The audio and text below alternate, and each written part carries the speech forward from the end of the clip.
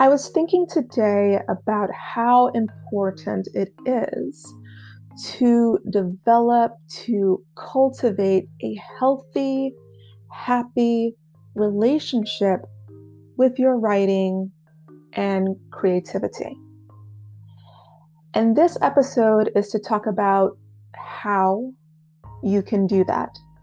It might sound strange to think about dating your creativity, but basically, I'm talking about befriending your creativity and your writing in a way that you have a healthy interaction with it, so that will become a catalyst to writing brilliant works of art, to meeting your goals. So first of all, I want you to think of the words that come to your mind about your writing and creativity. I am taking a fitness course and I have the book right in front of me. And I'm just going to actually use some of the guidance from this book for your writing, for your relationship with your creativity. So the first thing is to meditate, to spend some quiet time listening to yourself about what you say, about creativity, and your writing. You can pause this podcast, set the timer for 15 to 20 minutes, and just journal every single thing that comes to your mind. Yes, please write it out so that you can really document it, because sometimes we hide parts of ourselves from ourselves. After you do that, you're going to decide which ones you feel are conducive to a healthy relationship and which ones are not. And when you think of the ones that are not, you can think of them getting smaller and smaller and smaller until they're infantile, until they are so small that they pop out of existence. You are uncreating them. If another visualization works better for you, do that, such as blowing it up. That works for some people. Throwing it far away, burning it, freezing it, whatever works for you. That is just releasing, that is uncreating the energy that doesn't serve you. And then you're going to hyper focus on the positive attributes that you really, really did like and that you do feel are healthy. And I want you to just befriend those energies by spending quality time with them for today, for a week. And when I say befriend, I'm not saying sit down for an hour and just focus on that, because that becomes a chore. And would you date somebody who shows up who's like, 15 minutes?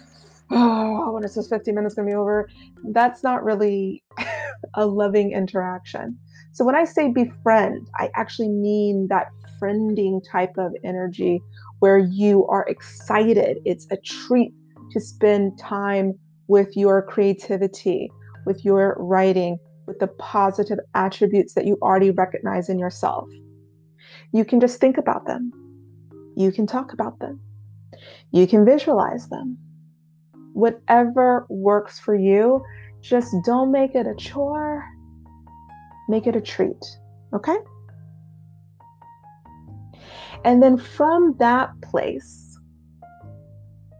decide on a goal, such as, I'm going to finish this project. I'm going to start this project. I'm going to submit this script to this competition. I'm going to let my friend read this script. Whatever it is, that will be more so intention setting and goal setting. Again, notice the energy you have. Does it feel friendly? Or does it feel heavy, dense, gross, like you're rebelling against it, it's stressful, there's anxiety. And if any of those so-called negative emotions come up, you don't have to talk yourself out of it. I said in a previous episode that sometimes it's healthy to just validate what you're thinking and feeling in that moment. And then let it just move through you.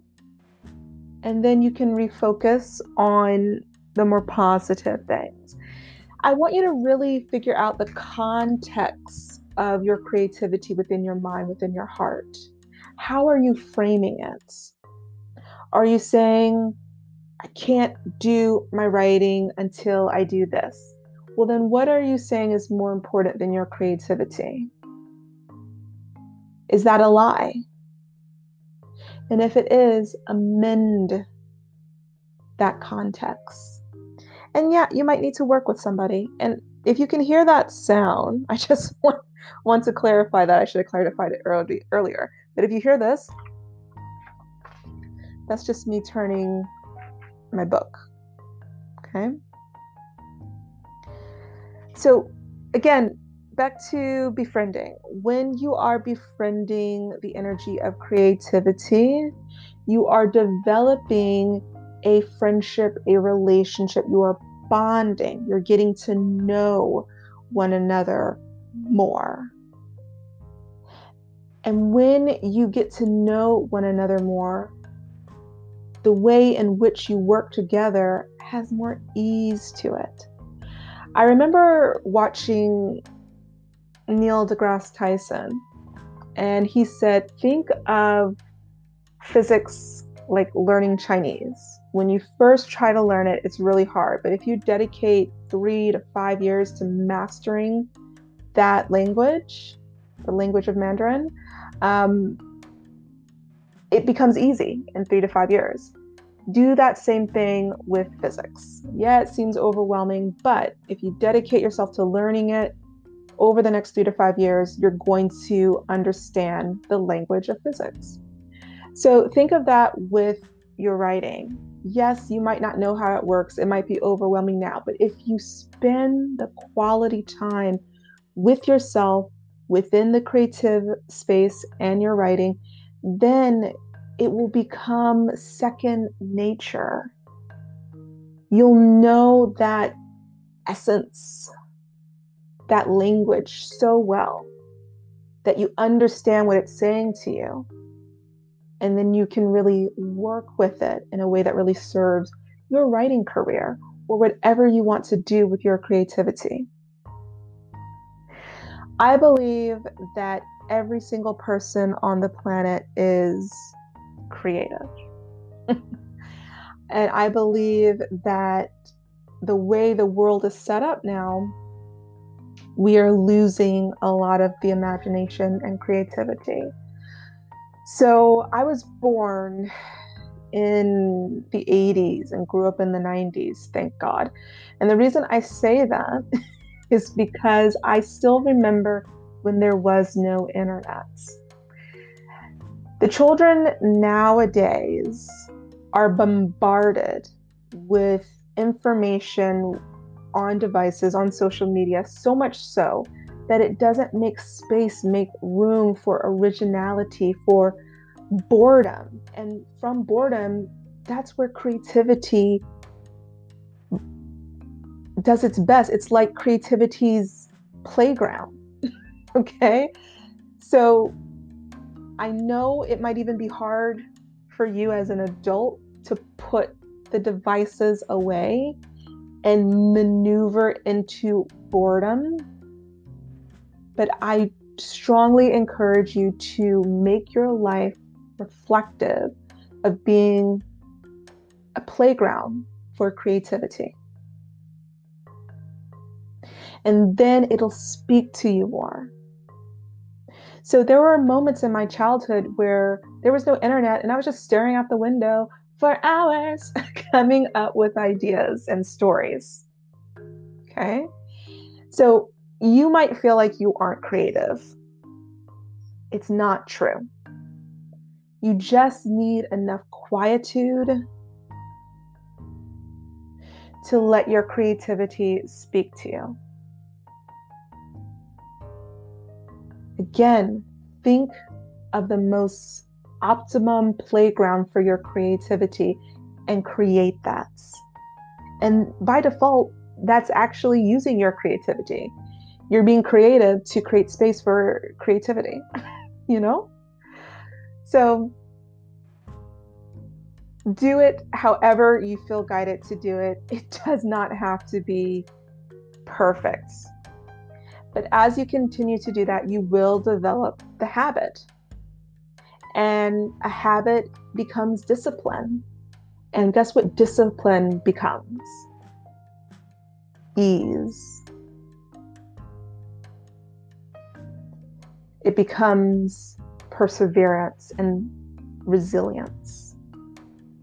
So I know when a lot of people hear the word discipline, they might think of being disciplined like hit or hurt or abuse. That's not what I'm talking about. When I'm talking about discipline, it's about your muscle memory. You don't have to try as hard because you've built up that wherewithal, that knowing in your body, in your mind, so you can kind of just lean into it, relax into it without putting a lot of effort. Okay, but it does take time and effort to build up that discipline.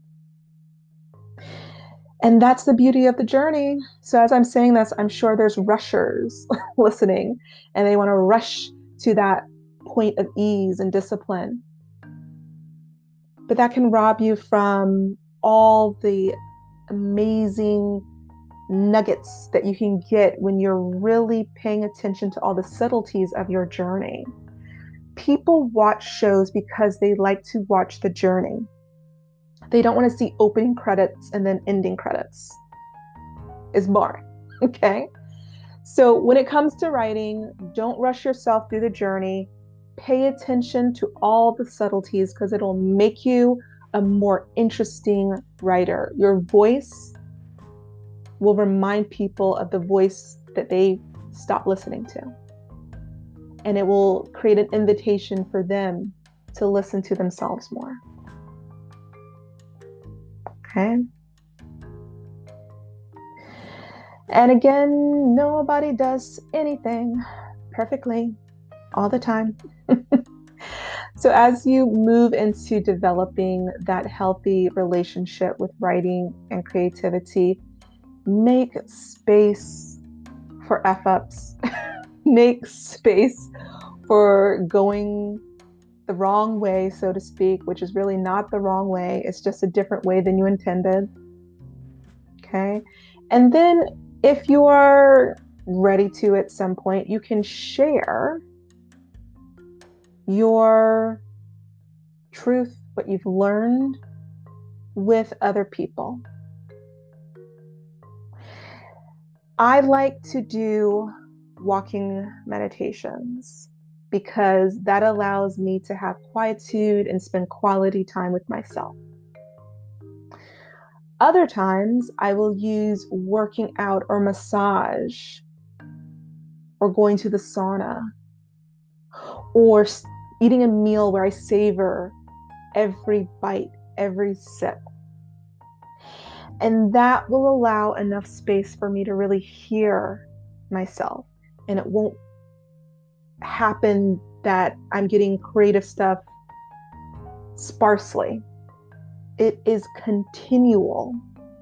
I have a list of 68 scripts I want to complete by the end of 2022. And the reason I have all of those stories, not all of them are completely fleshed out, but some of them are. The reason I have all of those stories and will continue to have more stories pop up in my head is because I practice self-love and self-care. Have you heard of the 5 love languages? Think about that as it relates to you, how you want to treat yourself, and how that can move into your creativity and your writing.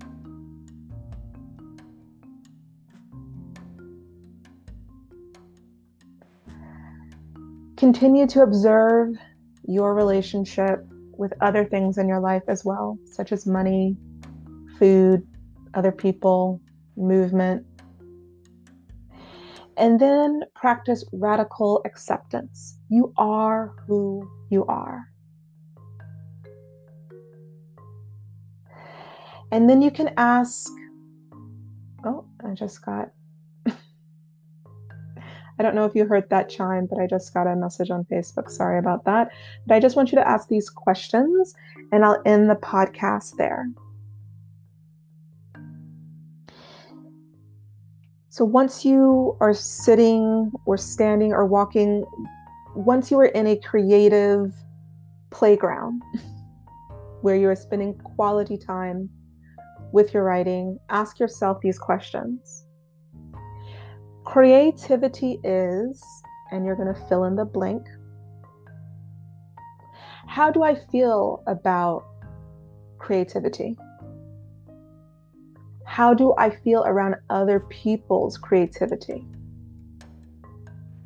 When do I notice myself wanting to be creative? How do I feel after I've been creative? What are some thoughts I hear about creativity growing up? And you can move that to writing instead of creativity. You can interchange them. And here are some additional questions to ask yourself. Writing is, fill in the blank. What are some beliefs I have around writing? Writing is for blank type of people. This is just your belief system, who you think a writer is. Another question is, what do I hate about writing? What do I love about writing?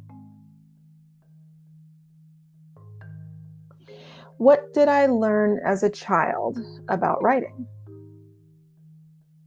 Have those beliefs changed as I've grown up? What type of writing or creativity do I believe I can't have?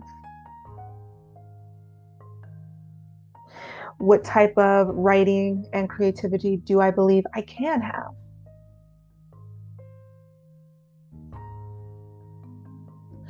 For my entire life, what has creativity and writing meant to me? And then journal your answers. That will help you befriend your writing and creativity by getting to know it. And then you can talk to your creativity like you would a regular person in order to grow it, in order to enliven it, so that it can actually make the imprint it was always meant to make in this life.